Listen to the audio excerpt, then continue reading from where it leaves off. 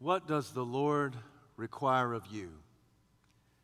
Today we find ourselves at the midpoint of our 12-part sermon series entitled Major League, a study of the minor prophets. We're confronted by the book of Micah. It's to that book I invite you to give your attention. This morning, by the Spirit's power, I want to preach a sermon that's entitled Redemptive Requirements. Redemptive Requirements. Micah chapter 6. I want to read the first 8 verses. Once you find your place in sacred scripture, please stand out of reverence to the public reading of God's holy word. Micah chapter 6, and I'm going to begin at verse 1. Listen to what the Lord says. Stand up. Plead your case before the mountains. Let the hills hear what you have to say. Hear, O mountains, the Lord's accusation. Listen, you everlasting foundations of the earth.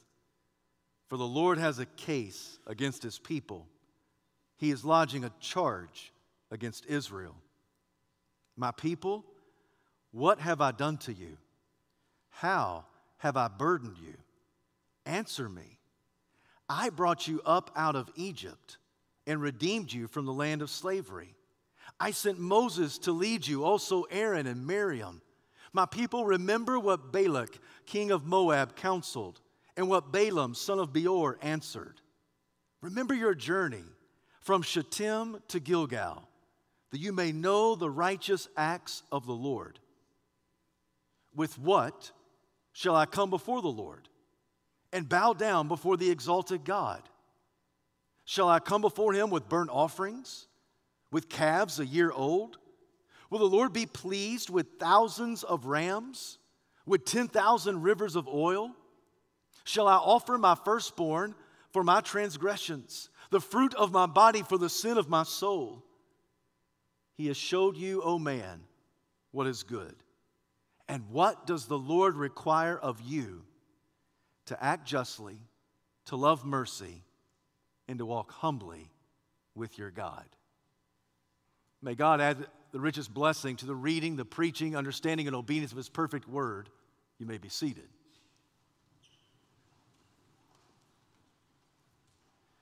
I want to frame this message on 4 commands. Listen up, think back, bow down, live out. Listen up to the word of God. It's verses 1 and 2. Think back upon our redemption. It's verses 3 to 5. Bow down in worship. It's verses 6 and 7. Live out the gospel. It's verse 8. First and foremost, you and I are to listen up to the word of God. In verse 1, our passage simply begins, listen to what the Lord says. There are a lot of voices vying for your attention in this culture.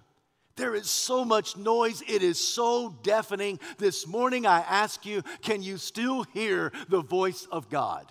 Can you still hear his word spoken to you, his people? Listen up to the word of God. In verses 1 and 2, God sets the courtroom scene. He has an accusation to level against his people. He calls in the jury. It's the hills and the mountains.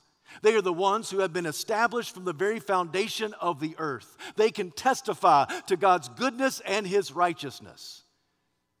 God is speaking through the prophet named Micah.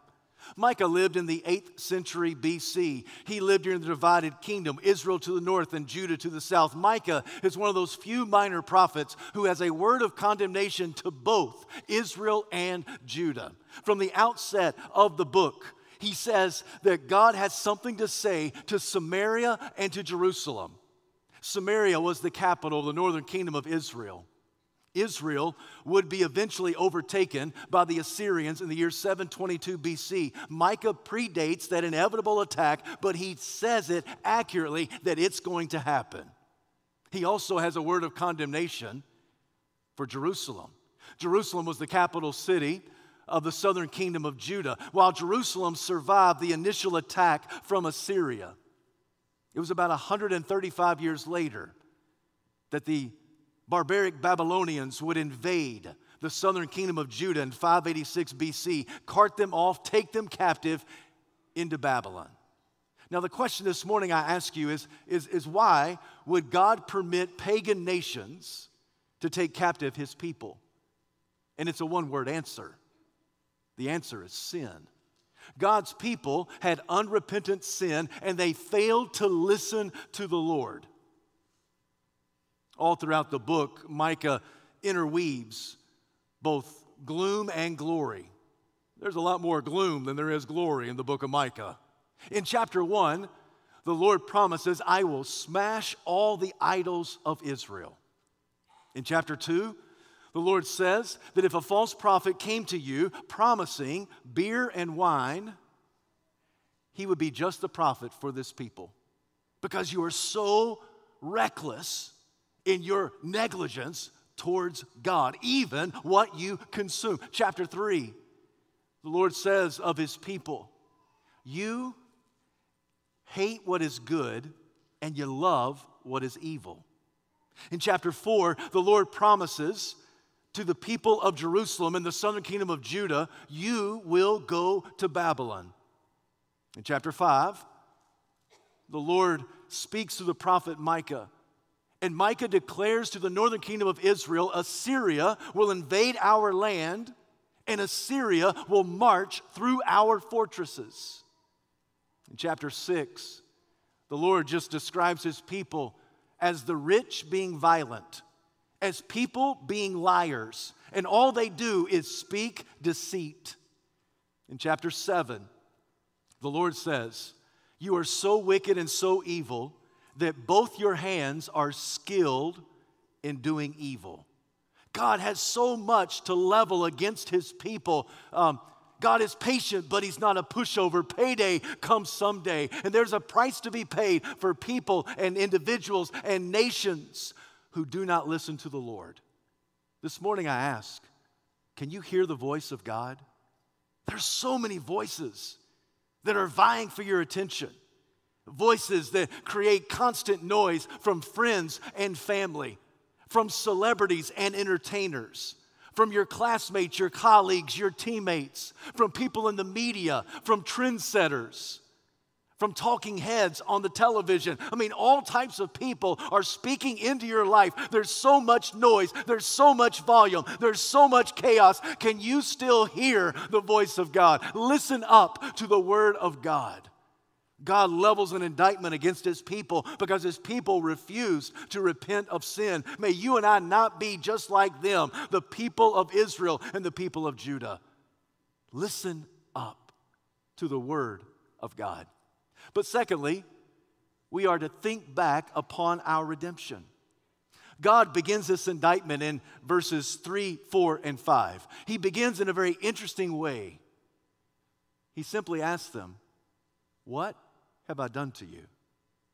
How have I burdened you? By reading that question, there's an implied response that has already been leveled against God. For the people of God said, the God of the people, you are a burden to us. All of your rules, all your regulations, it's a burden to us. We've got so many other things to do, so many other people to see, so many other things that are vying for our attention. There's so much else swirling around us that when we think about you, God, you're just one more thing to put on our calendar. You're just one more thing to add to our agenda. You're just one more thing. You are a burden to us. And God asked his people, what have I done to you? How have I burdened you? Now, there is a glimpse of glory in the midst of the gloom, for on two occasions in verses 3, 4, and 5, God calls the people my people. Disobedience had not disqualified them from being children of God. That their raunchy rebellion, it had not annulled their adoption papers. In verse 3 and in verse 5, the Lord still calls them my people. He still calls us my people. Even though we are defiant in our sin and disobedient in our actions, we are still the people of God because there's nothing we can do to sever ourselves from the Savior. There is nothing you can do to make God love you any more than He does right now. There's nothing you can do to make God love you less. God just simply loves you. And it's not based on your performance, it's based on His passion. And God loves you in spite of your disobedience. He still calls them my people, but He asks a question that demands an answer. In fact, God says, answer me. What have I done to you? How have I burdened you? That somehow you think that I am just overwhelming, and somehow you think that I'm just a nuisance unto you, something else to add to your already overstuffed calendar. What have I done to you? How have I burdened you? Let's answer that question. What has God done to us? All God did is deliver us from sin. All God did is redeem us from the shackles of our slavery. All God did was make us alive through His mercy. We were stillborn because of sin, yet God has made us alive in Christ Jesus. The only thing God has done for us is He saved us. He's redeemed us. He's rescued us. What has God done to us? He has delivered us from the shackles of sin. He couches this argumentation in the fact that He wants them to think back upon our redemption. Remember, Micah is speaking to people in the 700s BC, and he asks them to recall what took place some 700 years before their day. It was God. With a mighty hand and an outstretched arm, He rescued His children from Egyptian captivity. Let me be very clear. The greatest act of deliverance in the Old Testament is the Exodus event. But the greatest act of deliverance in all the Bible and in all human history is what Jesus did for us at the cross of Calvary, because Jesus died so that we might live. Our slave master was not Pharaoh. Our slave master was something far worse, for we were enslaved to our sin. We were indebted to our own demise, and because of our sinfulness, we were just shackled in our sin. And Jesus, who is greater than Moses, Jesus, who is the righteous Redeemer, Jesus came and He liberated us from our captivity. So the greatest act of deliverance in the Old Testament is the Exodus event, but the greatest act of deliverance in all the Bible and in all human history is what Jesus did some 2,000 years ago at Calvary's Hill. And Jesus set us free. Micah just simply reminds the people, hey, think back upon our redemption. It is God who liberated us. It is God who set us free. It is God that raised up that washed out, seasoned shepherd named Moses. He had murder on his rap sheet. And God used him at the ripe young age of 80 to go to Pharaoh and say, let God's people go. It was God who sent the 10 plagues. It is God who told the Israelites to take a 1-year-old lamb, a perfect lamb without blemish, spot, or defect, to kill it, take its blood, and paint it on the doorpost of the house. And on that night, when the angel of death came through all of Egypt, that angel would pass over any house that had the blood of the lamb on it, and the angel of death would leave life in that house. But where there was no blood of the lamb, there was death, killing of the firstborn among men and animals. It is God who moved upon Pharaoh's heart to let God's people go. It is God who enabled the Israelites to leave Egypt with their loot. It is God who made a way out of no way, who made a path in the sea. It is God who, when they got between a rock and a hard place with the Red Sea in front of them and Pharaoh and his army behind them, it is God who separated the water so the people could cross on dry ground. It is God who led them through the desert. It is God that brought them to the promised land. God is simply saying to His people, what have I done for you? Think back upon our redemption. It is God who liberated you, friend. In our passage, He says, I sent Moses and Miriam and Aaron, and they led you by my direction. And God says, I never abandoned you, did I? I never left you. I never turned my back on you. Do you remember what Balak, the king of Moab, tried to do when he hired the prophet Balaam for a handsome price? And Balak, the king of Moab, said to the prophet Balaam, I want you to call down curses upon this nation of Israel, for they are coming at me, and they are so large and so numerous. And God was so powerful that every time Balaam opened his mouth to speak a curse, God transformed the curse into a blessing. If you've been redeemed by God, you are blessed. You have the favor of God. There's no one and nothing in this world who can curse you because you're in the protective custody of God Almighty. You are favored. You are blessed. You are redeemed. And this God promises, I will never leave you. I'll never forsake you. God goes so far as to even speak to Balaam through Balaam's donkey. I mean, God did remarkable things. And the Lord said, did I not escort you along your journey from Shittim to Gilgal? Now, Shittim, that was the last place the Israelites encamped in Moab. And Gilgal, that's the first place the Israelites encamped when they got to the Promised Land. What God is reminding his people through his prophet Micah is that from the last place to the first place, from the first place to the last place, from beginning to the end, from stem to stern, however you want to say it, Alpha and Omega, God has always been with his people. One of the greatest promises of God's word that's repeated over and over again is the Lord declares, I'll never leave you, I'll never forsake you. Never, ever. I will never leave you. I will never forsake you. Think back upon our redemption. What has God done to you? Well, the only thing he did was save me. I mean, the only thing he did was redeem me. The only thing he did is set me free for his service. I mean, God has been so good to us. In this passage, we are told to listen up because our sin is that bad. And we're also told to think back because our God is just that good. Can you think back to the time when God opened up your eyes unto his salvation? Can you think back and remember along your journey how God has been with you through thick and thin, high and low, up and down, good times and bad? Can you also testify, like Micah is testifying, that God has never left me? He has never forsaken me. In fact, God has never left his people at any time in history. And if he's never left his people through all of history, he's certainly not going to start right now. I mean, God is a God who favors his people and blesses his people and accompanies his people regardless of what you're going through. I can remember. It was April the 15th, 1981. I was nearly a 7-year-old boy. And on that night, God enabled me to realize my sin and recognize my Savior. On that night, I prayed and asked Jesus to forgive me of my sin, to come in and be the Lord and Savior of my life, and he did. Now, I've been walking with Christ for several decades now. I'm a little bit older than 7. But along the journey, God has enabled me to realize my sin even greater and to recognize my Savior even deeper. Because even today, I can understand the reality of my sin and the greatness of my Savior. And Jesus has saved me. And I can testify that at every stage, in every season, along the journey, God has never abandoned me. Could you testify to that? God has brought you to some things, hasn't he? And God has brought you through some things. God has made a way when there seemed to be no way. God has pointed you unto him when it looked like everything was going in the opposite direction.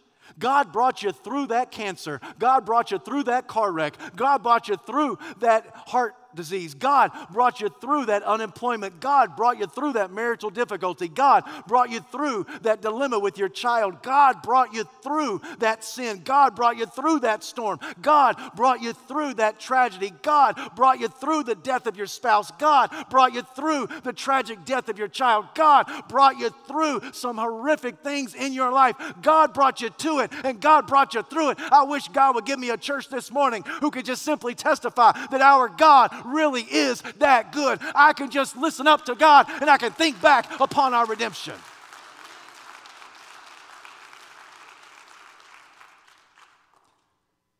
But Micah also tells the people to bow down in worship, verses 6 and 7. It's here that you almost hear a rebuttal come from the congregation. They're asking the question, but what shall I bring to this exalted God? What can I bring to him? What will appease him? What religious act can I do that will satisfy His requirements for me? What do I need to do? The people in the days of Micah, they were weary of worship but willful to do whatever was needed to appease their God. That's kind of a dangerous place to be. Weary of worship, but willing to do whatever in an effort to please God. They were weary, and yet they were willing. They thought God was just something they had to add to their schedule. He was almost a burden to them. So this one who they perceived as a burden, they simply came and said, okay, what one thing do you want me to do? I'll do whatever you want me to do. Is it burnt offerings? I'll make it happen. Is it calves a year old? Because clearly they cost more than newborn calves. So if you want calves a year old, I'll bring it.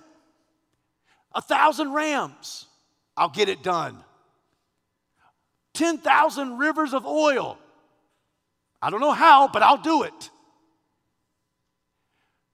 Do you even want me to kill my firstborn son, the fruit of my life, for the sin of my soul? This would be excruciatingly hard and difficult, but Lord, if that's the one religious act that I've got to do in order to please you and appease you, I'll even do that. Is that what you want me to do? You tell me the religious action and I'll do it. Somehow, some way, I'll make it happen. I'll perform it. I'll execute it. I will do what needs to be done just to get you off my back, just to please you, so I can meet the requirements in order to be redeemed. It's at this point that I hope that you hear under this passage the whispering echo of Samuel. To obey is better than sacrifice, and to heed is better than the fat of rams. God doesn't want your stuff.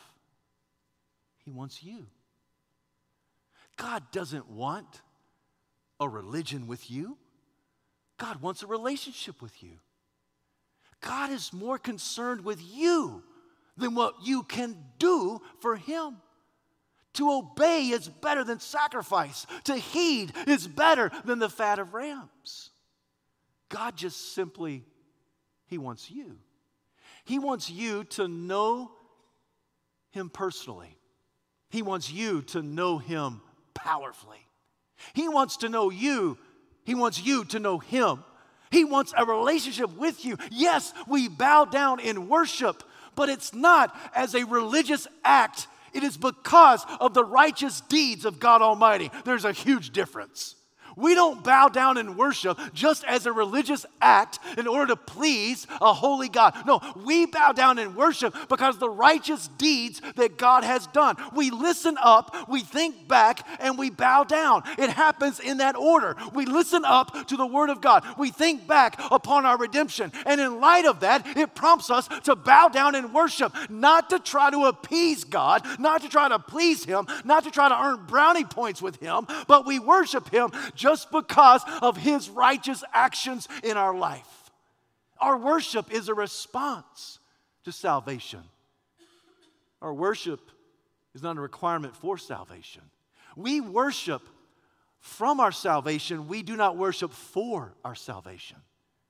The way we respond to God in worship is simply to respond to a holy God because we know that we are unholy and we're in need of His forgiveness and His salvation, and we listen to Him and we think back about what He has done, and the only rightful response is to bow down in worship because He is just that good. Friend, I've told you before, but it bears repeating, your sin is that bad and your God is that good. Our sin really is that bad. And our God really is that good. So here, Micah is telling us to listen up and to think back and to bow down. And fourth and finally, to live out the gospel.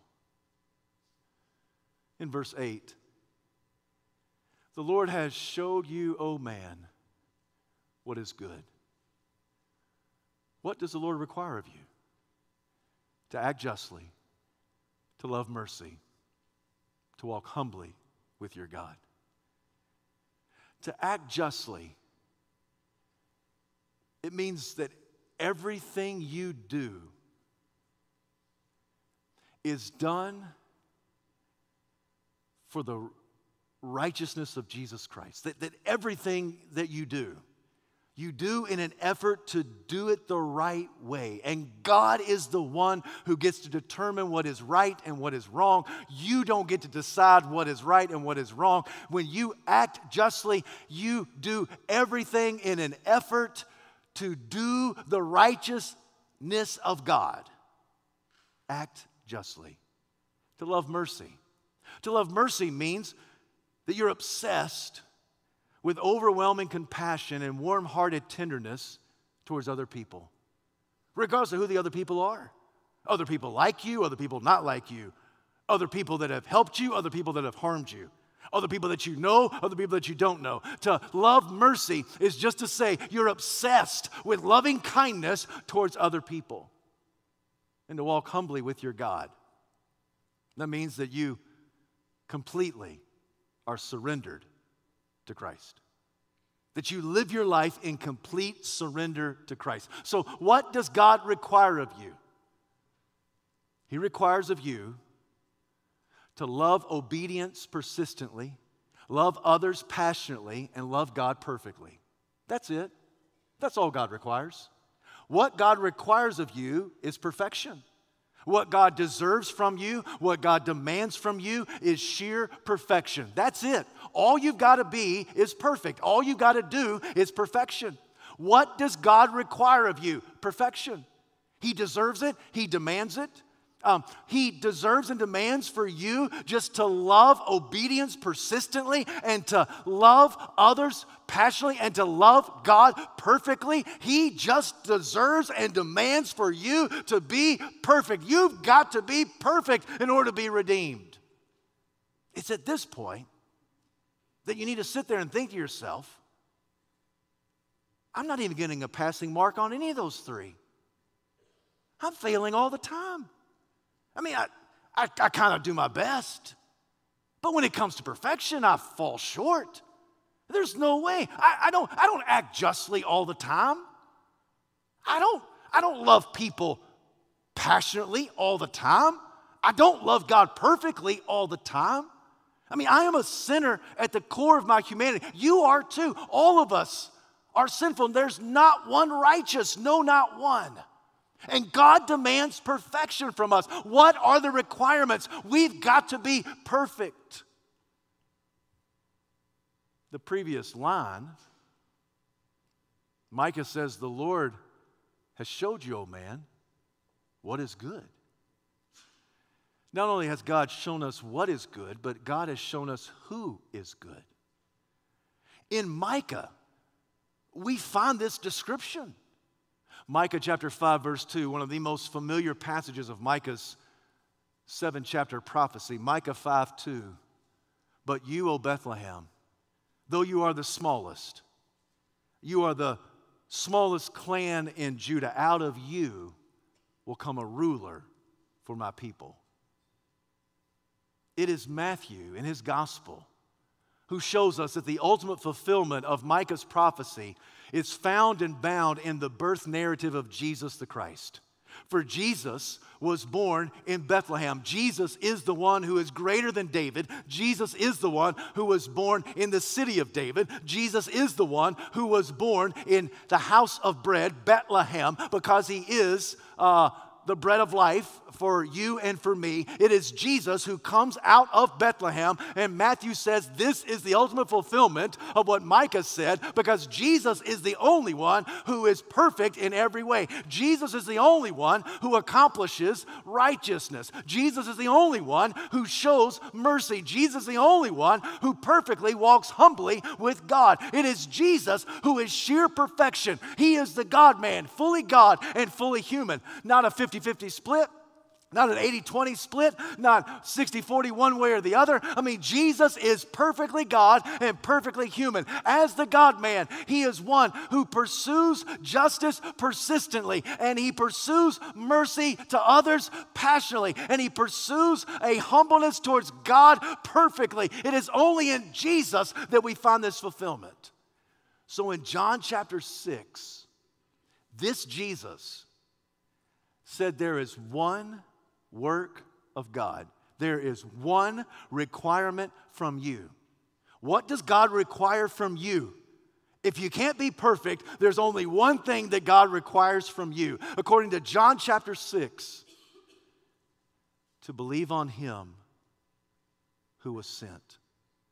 To believe upon Jesus who was sent from God Almighty. The word believe means to have faith. It is John R.W. Stott who reminds us that the only function of faith is to accept what grace offers. If grace offers us forgiveness of sin, by faith we accept it. If grace offers us salvation, by faith we accept it. If grace offers us a home in heaven, by faith we accept it. Whatever grace offers, by faith we accept it. For the only function of faith is to accept what grace offers. What does God require of you? He requires of you to surrender completely to the Savior. Because you and I are not perfect, and only the Savior is perfect. And a sweet transaction took place at the cross of Calvary where we gave Jesus our sin and he gave us his salvation. It's a sweet swap. It's a great transaction. It is there on that faithful Friday when Jesus died for all of our mess ups, when Jesus died for all of our condemnation, when Jesus died for all of our sin. Jesus, who knew no sin, became sin for us so that we might enjoy his heaven and endure his life and enjoy his life both now and forevermore. Jesus died so that we might live. And Jesus is the one who offers us complete perfection in him. And the one requirement that God has of you is to live in surrender under the Savior. It was Adrian Rogers who said, the difference between rejection in the sight of God and acceptance in the sight of God is the difference between commitment and surrender. People who are merely committed to Christ, chances are they might be rejected by Christ. People who surrender unto Christ, I promise you, will be accepted in God's sight by Christ. You say, wait a minute, time out, Pastor, you lost me there. You said that commitment is a bad thing and surrender is a good thing? I thought commitment was a good thing. I thought it's good for us to be committed. I mean, isn't that what we want? We want church members that are committed unto Christ. But Adrian Rogers appropriately says that the word commitment, or the word surrender, has been replaced by the word commitment in our vernacular. Because the problem with commitment is that I'm the one who's in charge of my commitment. I mean, if I tell you I'm committed to Christ, I'm committed to reading my Bible, I'm committed to praying every day, I'm committed to trying to eat right, I'm committed to trying to be generous, I'm committed to trying to help other people, I'm committed. Who's the one calling the shots? Who's the one in charge? It's me. But you can't say the word surrender without throwing up your hands, can you? Because when you surrender, you release and relinquish all control. I surrender. You're the one calling the shots. What does God require of you? It is so much more than commitment. It is surrender. Where you say unto God, I'm not in charge. You are. I surrender everything unto you. All to Jesus, I surrender. All to him, I freely give. I will ever love and trust him, and in his presence I'll daily live. So I surrender it all. All to thee, my blessed Savior, I surrender it all. Jesus, help me to surrender everything unto you. What I can't surrender to you, I invite you to come in and to take. There is a great difference between commitment and surrender. And the American church is overstuffed with commitment and calls for commitment. I'm not calling you to commit to anything today. I'm calling you to surrender unto the Savior today. What does God require of you? Complete surrender to the Savior. He's shown us what is good and who is good, and it's none other than Jesus Christ. And Jesus is the perfect personification of one who acts justly, loves mercy, walks humbly with our God. The only way for us to do those virtues is through the power of Christ living in us and through us. If all we do is try to lift up those virtues and say to one another, we're going to try to do better at acting justly and loving mercy and walking humbly with our God, we're just going to pull ourselves up by our bootstraps, we're just going to dig deeper and try harder, we're just going to do better at those things. Friends, if you try to do those attributes without the gospel or in place of the gospel, the end result will be futility, failure, and frustration.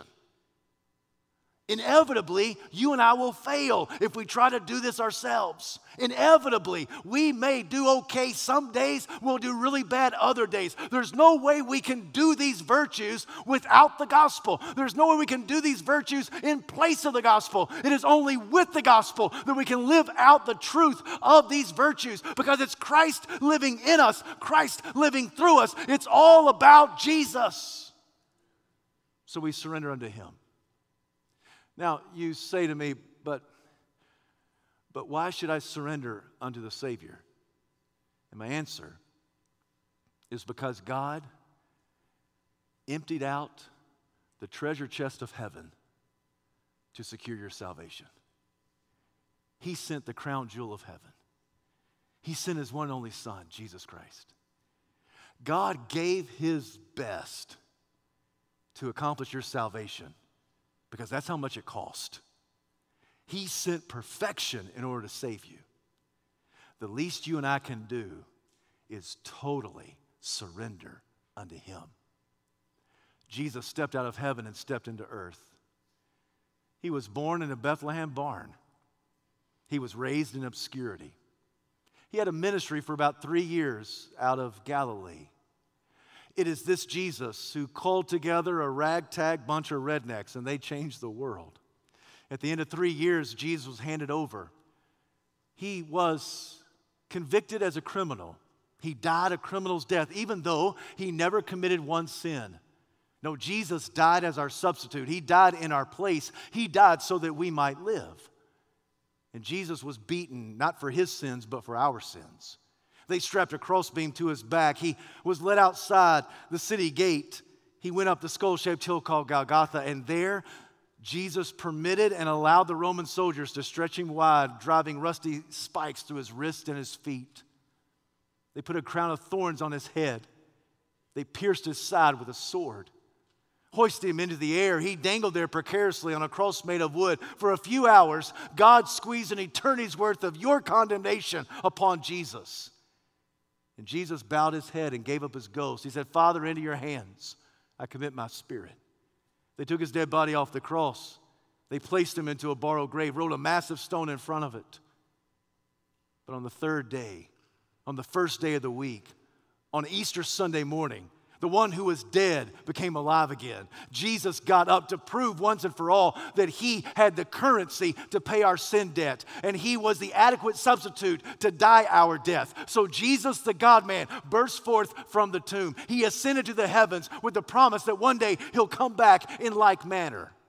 Jesus is the one who accomplished our redemption. He's the one who secures our salvation. We should be completely surrendered and submitted unto Him. He is worth it. Everything we have, we give unto Him, because He alone is the Savior of the universe. You get to the very end of Micah chapter 7, verses 18, 19, and 20. And Micah just says, who is a God like you? Who is a God who can forgive? Who is a God that will not stay angry forever? Who is a God like you that treads our sins underfoot? Who is a God like you that hurls our iniquities into the depths of the sea? I don't know about you, but I'm glad to have a God who hurls. He hurls our sin into the depths of the sea. Our sin is cast as far as the east is from the west. It no longer is accounted unto us. It no longer is reckoned as belonging to us. He took our sin. He took our iniquity. He took our disobedience, and He cast it. He hurled it as far as the east is from the west. Friend, I came this morning to tell you that your sin is that bad and our God is that good. I want you to look at your neighbor, and I want you to say, neighbor. Okay, y'all can do better. Look at your neighbor and say, neighbor, your sin is that bad. And neighbor, our God is that good. Friend, your sin is that bad, and our God is that good. Your sin really is that bad. Our God really is that good. Your sin is just that bad. Our God is just that good. I wish there was somebody who could testify with me this morning that our sin really is that bad, and our God, He really is that good. So this morning we listen up, we think back, we bow down, and we live out. If you're here this morning and you've never accepted Jesus Christ as Savior and Lord, today can be the day of your salvation. Today can be the day that you declare that you're a sinner in need of a Savior just like Jesus. And Jesus promises everyone who calls on the name of the Lord will be saved. We're going to sing a song. As soon as we sing that song, if you need to make public your decision to surrender everything to Jesus, to throw up your hands and say, Jesus, I'm not in charge, you are. If you need to accept this Savior and surrender unto Him, do it the first moment the note is struck. If you're here today and you are a Christian, but somewhere along the journey, somehow you have come to the thought that God is a burden to you, that God is just something else you got to add to your already overstuffed schedule. And maybe this morning, you just need to listen up and think back and bow down and live out the gospel. The altar's open for you to come and pray. Maybe you need to come and join this church. Now's the time to do that. Whatever the Spirit of God is doing in your life, won't you respond in obedience through the power of Christ? Because don't forget, our sin, it really is that bad. And our God, He really is that good. Heavenly Father, we bow before you. We give this moment of invitation. We pray that you will help us to respond in obedience unto you. In Jesus' name we ask it. Amen.